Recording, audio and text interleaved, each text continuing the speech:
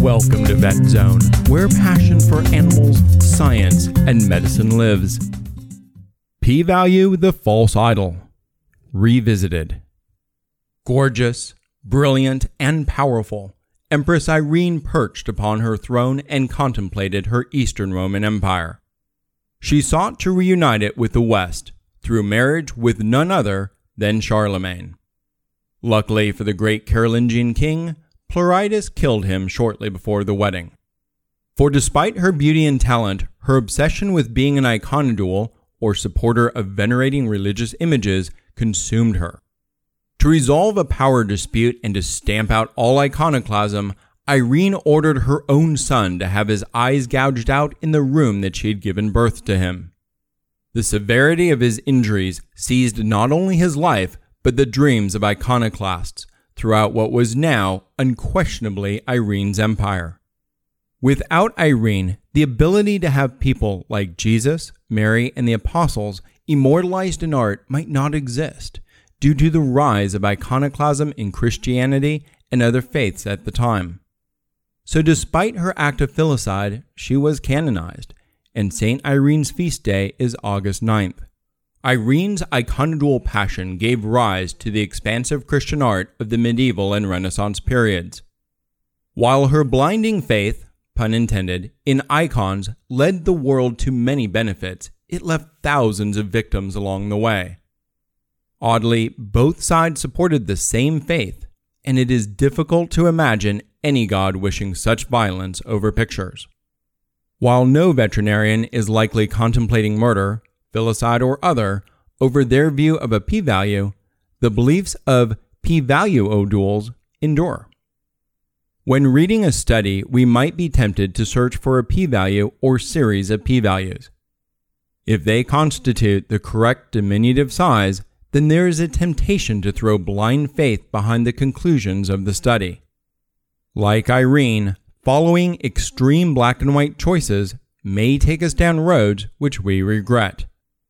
So what are p-values, and what can and can't we infer from them? P-values, or probability values, are the probability that we could receive a value as extreme or more than the study value, assuming that the null hypothesis is true. Basically, what is the possibility that this result occurred from random chance? The scientific convention sets a standard of 5%. So, a p-value of 0.05 always means that the result could only have occurred randomly with a 5% chance, right? Not so fast. The context is important. Imagine a bucket of marbles, 95 white ones and 5 red ones. Red marbles represent random chance. The probability of picking up a red marble on one try is 5%. If we pick 5 times, keeping the number of balls the same, our chance of picking at least one red marble is now 22.6%. If we pick 20 times, 64.15%, and 30 times, 78.5%. These additional chances to grab red marbles are referred to as the problem of multiplicity. If we run enough data, we are almost sure to find a red marble. See the problem? Multiplicity tosses p-values and statistics upside down on their head.